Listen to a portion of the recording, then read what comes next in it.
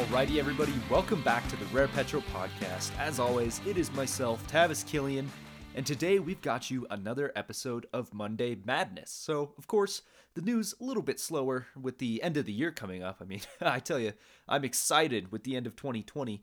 So, the stories today, you might find them a little bit boring, but hey, I find them interesting. All energy is good to report on, and I love talking about it. So, instead of talking about the end of the year, I know you came here for the news. I'm not going to hold you back, but again, Rare Petro would like to say thank you.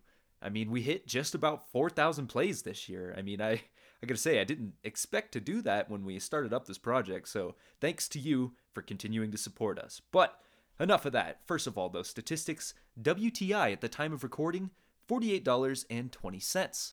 Now, this is a pretty good way to end the year. Transitioning into 2021 might serve as a hiccup to prices, as we end quarter four and move into a new financial year entirely.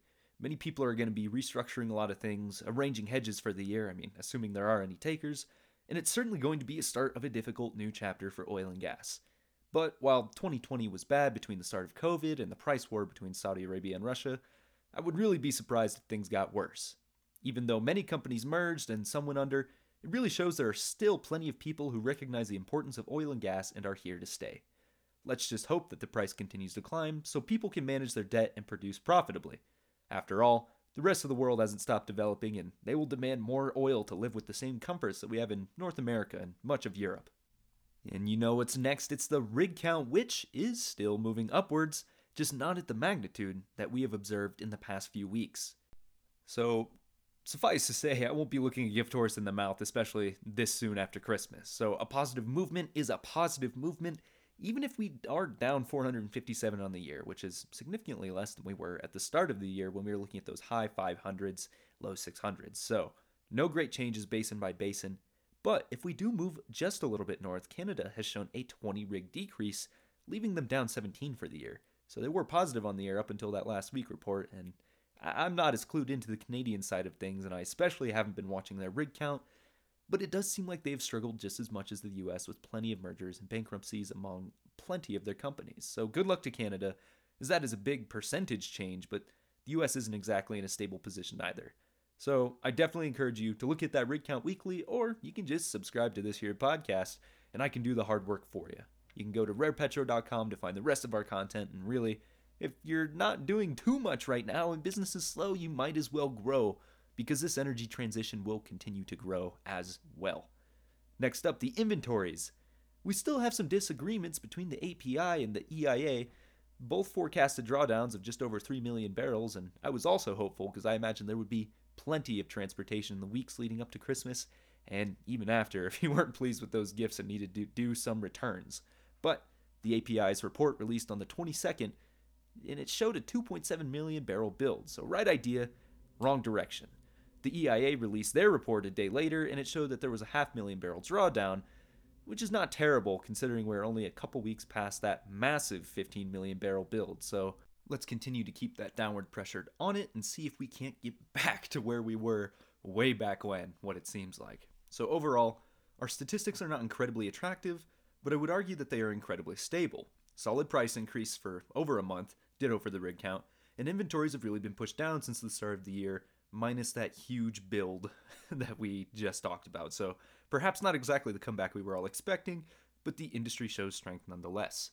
But that's enough for the statistics, and of course we move on to those stories, and I'd like to start out with the potential Energy Secretary of 2021 and onward. So you may have caught the Monday Madness episode last week, but the day after, Biden announced he would be nominating Jennifer Granholm for Energy Secretary. Now this was a rather quiet nomination, I'll say, and the API responded that they are ready to, quote, tackle the challenge of climate change by building on America's progress and delivering affordable and reliable energy while reducing greenhouse gas emissions to generational lows, end quote. Definitely coming from the perspective of using plenty more natural gas and hopefully taking advantage of CCUS technology available. So very polite and political stuff.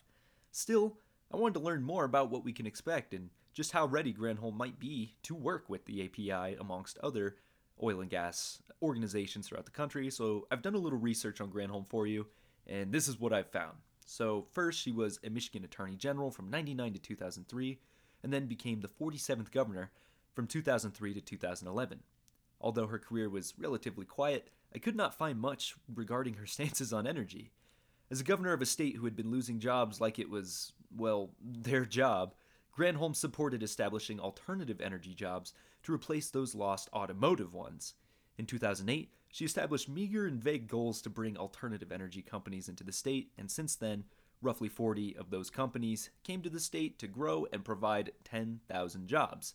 Not incredible, but it certainly helps when more and more people are being laid off in an ever-evolving automotive industry. She also announced tax breaks for those hoping to film in Michigan, so it really seems like her primary goal wasn't exactly energy, but just stimulate any sort of activity within the state. The rest of her governing career fails to mention really anything else about alternative or renewable energy, and after exhausting her term limit in 2011, she centered her efforts around teaching law and performing energy research at Berkeley and became a senior research fellow at the Berkeley Energy and Climate Institute.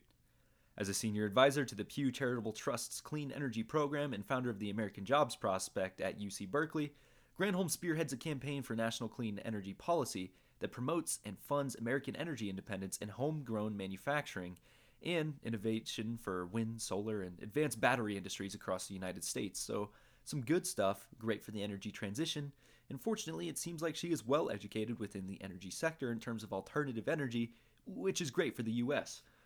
But it doesn't seem like she has any involvement or research within the oil and gas community. While not terrible, it certainly is concerning when you put her alongside both President-elect Biden and running mate Harris. This is something we've talked about on the podcast before. The industry is vilified, yes, but there are plenty of people who understand its importance. When we establish leadership with a clear favor of alternative and renewable energy, we risk being persecuted as an industry. Renewable energy isn't going to replace the industry, and certainly not at the pace many are pushing it, but I'm predicting that the largest hurdle to oil and gas in 2021 will be working under our very own government. Who knows? Maybe I'm expressing an extreme bias and things won't be as bad as I forecast, and we will all work together to sort things out. I mean, fingers crossed for that. Next up, we move to our neighbors down south in Mexico, where fuel imports by private companies will now be limited. This may seem mostly inconsequential and logical as countries strive for energy independence and attempt to decrease domestic reserves that were filled throughout the middle of this year. What makes the situation different is that the state-owned company, Pemex, will not encounter these restrictions. Pemex already holds a dominant position in Mexico as President Obrador campaigned on promises of energy independence and increasing support for Pemex. While Pemex is a significant player internationally, it completely overshadows private industry in the state and has been growing for quite some time.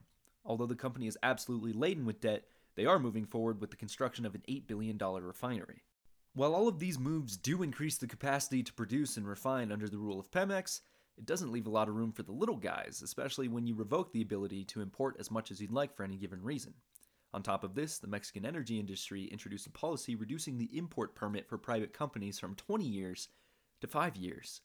Mexican antitrust regulatory COFECE criticized the plans a week before they went into effect, stating that the implementation would absolutely demolish competition on the retail fuel market and in turn limit consumer choices to more options, which would ultimately jack up the prices.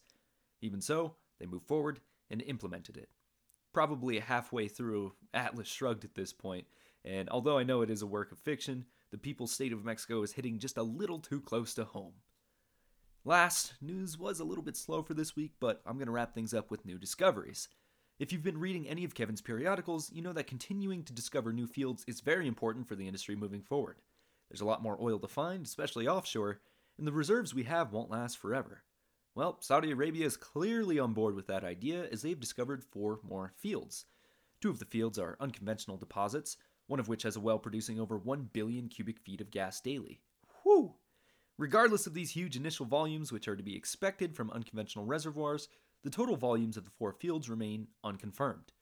Although this is good for Saudi Arabia moving into the future, the current environment doesn't necessarily support the development of these new discoveries and building their reserves, especially with huge reserves already on hand. The capital of Saudi Arabia, Riyadh, already had its work cut out for it as it had to triple some of its income tax rates and cut allowances for many of the people. Their government plans to spend over $260 billion in 2021 as it battles the economic turmoil it experienced in earlier parts of this year. But unfortunately, that is the end of the podcast. I know we have such a short time to be with each other every week, so make sure you're subscribed so you get all of that good content. And hey, we release other stuff too. Kevin's periodical should be coming out later this week, and it's one you certainly won't want to miss. So again, go to rarepetro.com. You can find all of the content and ways to follow it there. And until we see you next time, take care, everybody.